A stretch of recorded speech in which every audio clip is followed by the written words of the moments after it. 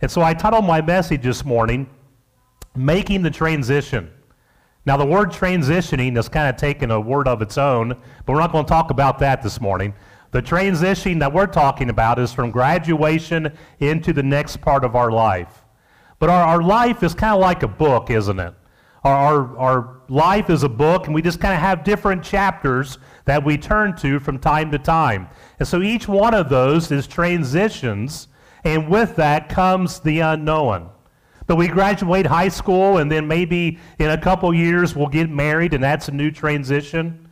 And so all of a sudden we have something new. We have somebody now living with us in a different home, and that goes pretty good for a while. Then we start to have kids, and that's a new transition. And it takes about 18 years to figure your kids out, and then they leave you, and all of a sudden you are without your children anymore. And so there's just all kinds of transitions. Later on in life, maybe your spouse will pass away, and that's a whole different transition as well, isn't it? I mean, you was married to that person for 50 or 60 plus years, and all of a sudden they're no longer there. So there's a transition that you have to go through with life. But that's life, isn't it? And so we're going to talk this morning about making a transition. The word transition is just really having a new phase in life, from one phase to another, from one chapter to another. But that oftentimes brings about questions. Can I do this? What's going to happen to me? What do I do in this situation? And so those are some things that we're going to be talking about this morning when it comes to us making the transition. First of all, we make the transition by leaving the previous chapter behind.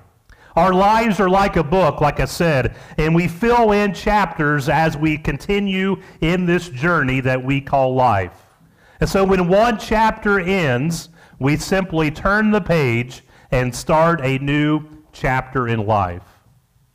We can't stay in this one chapter forever. It'd be nice if we could. It'd be nice if we could just be in our comfort zone for the next 60, 70, 80 years, but that's just not the way it works. Life goes on, and so we have to continue in that journey. But we oftentimes, I know I do, we oftentimes get into a comfort zone. I talk about this all the time, but I'm very schedule-oriented, and so everything I do is based upon my schedule. I go to bed at a certain time. I have to get up at a certain time. And everything I do is just based on that every day. And when that schedule changes, I'm like, what do I do? This isn't supposed to happen yet. It's only 10 o'clock in the morning. This happens at noon. What do I do? So we have all kinds of questions. It reminds me of God's people in Egypt. Remember the Israelites? They were in Egypt. They were in bondage for 400 years. Now, could you imagine that? There were several generations that were born and they lived and they died as slaves in Egypt. Generation after generation after generation lived in that condition. And then God one day sends a man by the name of Moses to come down and to lead his people out of bondage. And you think they would be the happiest people in the world. All right, we get to leave this dump. Man, it's about time God did something. We can now get out of here. We're never going to look back. We're never going to want to yearn for what we used to have. We're going to go forward and never look back. Was that their attitude? No. They was out of Egypt for about a day, and they started to complain to Moses. Moses, did you leave us out here to die? We had it better back in Egypt. Even though we were slaves, and even though Pharaoh made it difficult on us, making bricks, and we had to get our own straw, even though we live like that, we want to go back to that lifestyle. And that's the way we are as humans, aren't we? We get content, we get happy with where we are. They were simply stuck in the past, and they were unwilling to turn the page to the next chapter. In Philippians chapter 3 and verse number 13, Philippians chapter 3 and verse 13,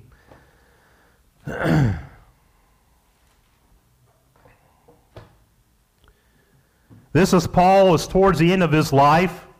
He says this, he says, not that I have already attained or am already perfected, but I press on that I may lay hold of that for which Christ Jesus has also laid hold of me.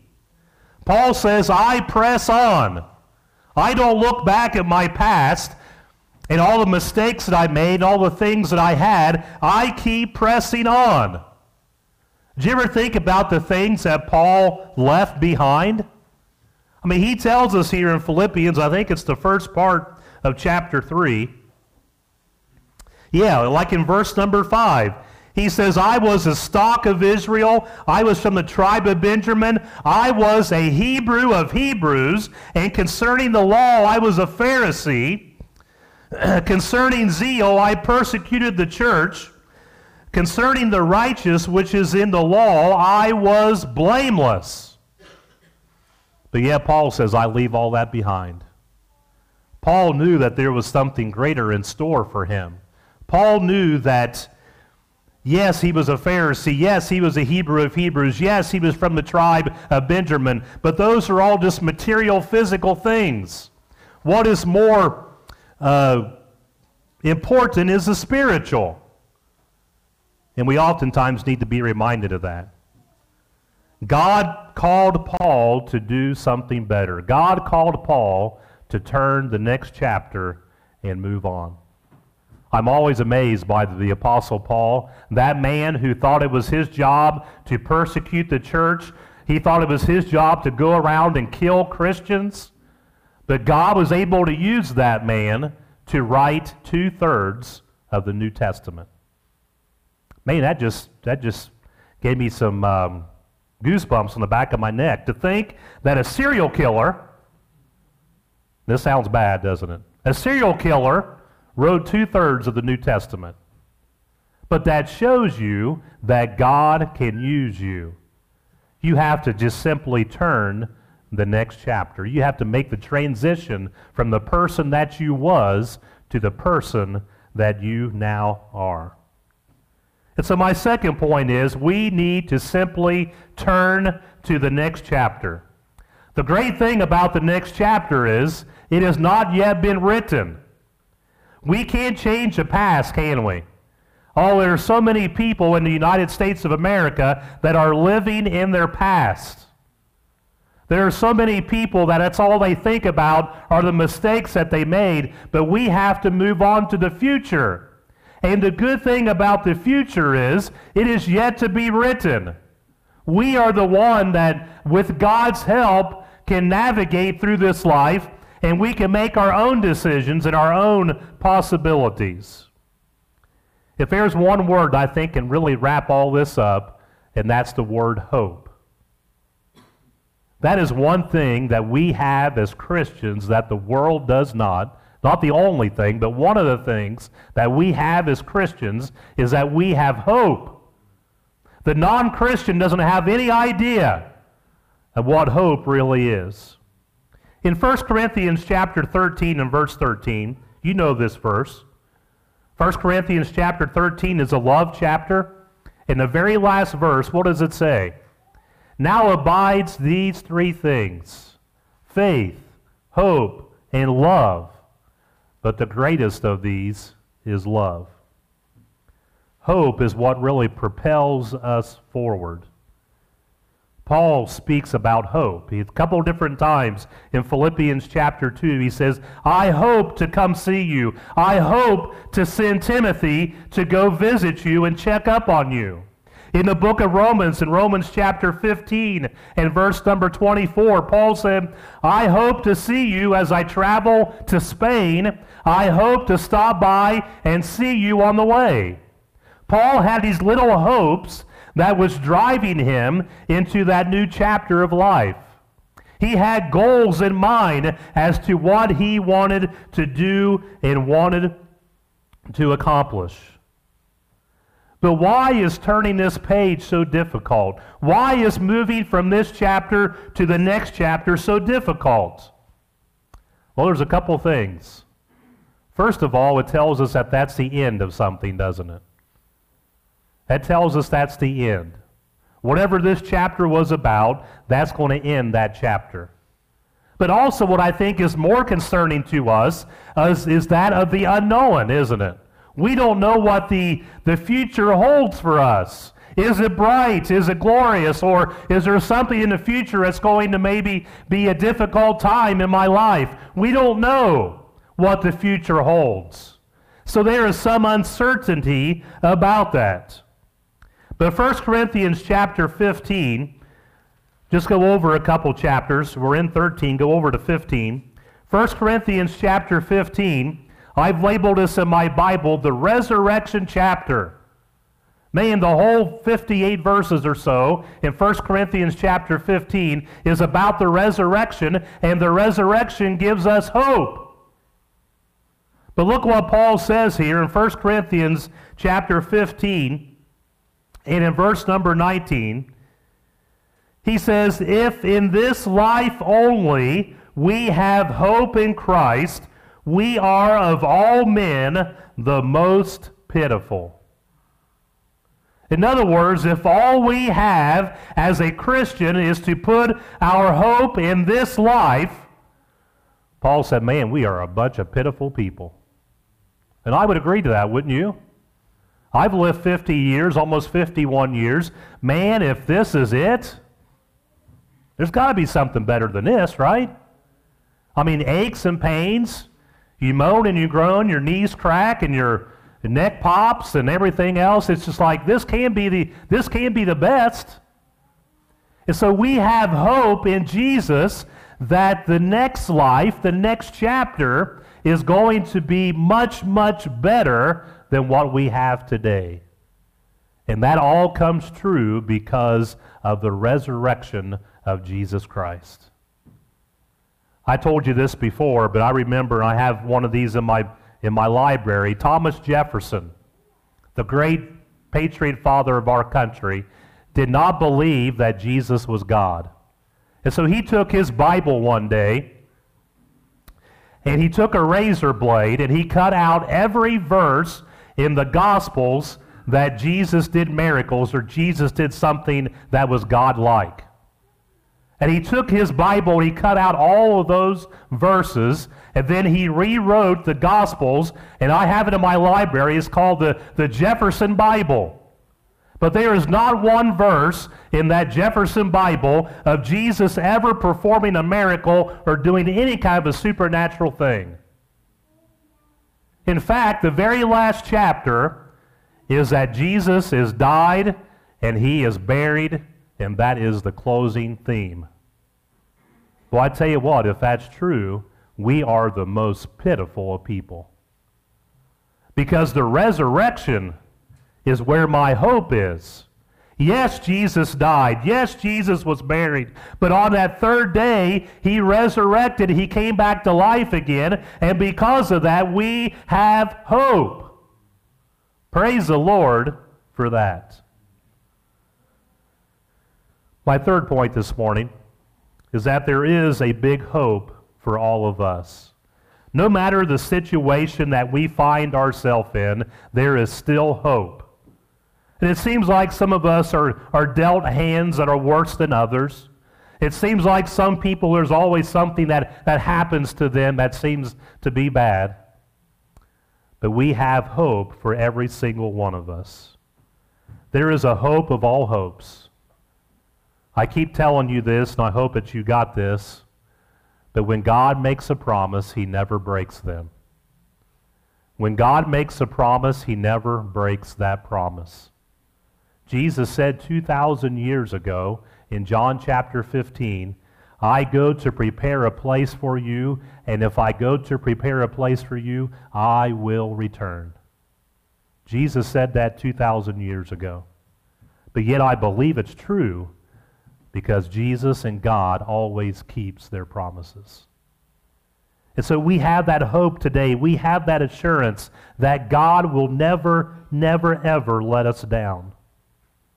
But what does the Bible say about hope? Well, let's turn back here with me to Hebrews chapter 11. Hebrews chapter 11. You think, wait a minute, preacher. That's the faith chapter.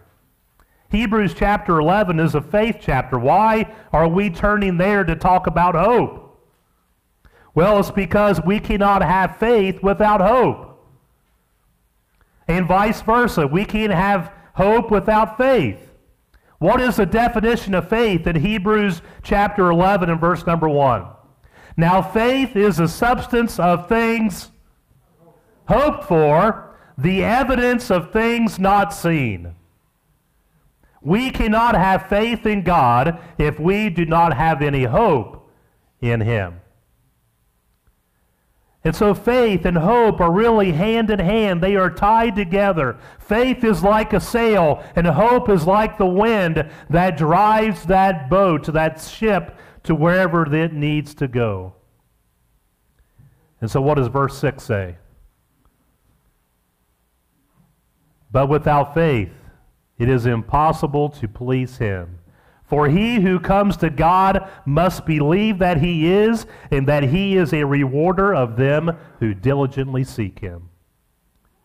You see, if you don't have any faith, if you don't have any hope, you're not going to be pleasing to God. Again, all of those things work together.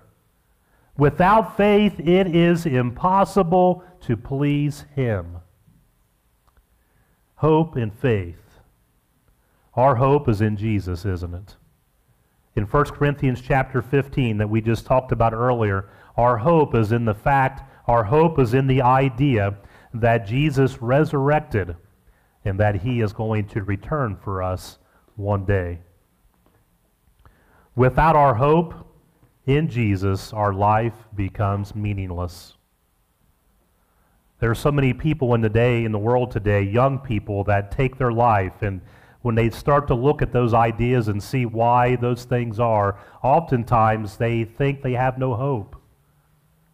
But man, there's so much to look forward to in the future, isn't there? There's so much for us to think about what God can do for us and with us if we just allow Him to do that. Whenever I think about life, whenever I think about worth, I think about the book of Ecclesiastes. Because Solomon wrote that book, didn't he? Solomon is reported to be the wisest man in the Bible, besides Jesus, of course. And if you read the book of Ecclesiastes, a couple years ago we did about a 6-week sermon series on that. But basically, the first part of Ecclesiastes, Solomon is just basically telling us that without God, our life will have no value. Without God, our life is worthless. That's why Solomon says in Ecclesiastes chapter 1, vanity of vanities, all is vanity. Vanity just means it's worthless or it's empty. Here is the wisest man in the world. Here is the richest man in the world. We talked about this before several months ago on Sunday night. Solomon had enough wealth every year that he could buy Apple and he could buy, what's the other big one? Amazon. He could buy Amazon and he could buy Apple and have plenty of money left over. That was the taxes that he received every year. Solomon had everything. He had gold, he had silver, he had goblets that were gold, and all of his eating utensils were made out of gold. And he would send out ships just to go get some monkeys and go get some ivory and get some exotic animals. Whatever is out there, just bring it back. That's a lifestyle that he had. But what did he say in Ecclesiastes? Every single one of those things is worthless without God in your life. And so how does he end Ecclesiastes? Ecclesiastes chapter 12 and verse number 1, he says, remember now thy Creator in the days of your youth. I mean, that's where it is. Solomon realized that the things that he had no value. The only value is having Jesus and having God in your life. That's the only thing that's leaving here. I remember Tommy Johnson always saying that there's only one thing that's leaving this earth, and that's the church. Are you a part of it? Are you on the inside looking out, or are you on the outside looking in? The only thing leaving this earth is the church. And so as we conclude this morning, there are times in our life that we have to close one chapter and open another. The future, although it's uncertain, has all kinds of possibilities. But we must never lose sight of one thing, the greatest hope of all, and that's Jesus Christ.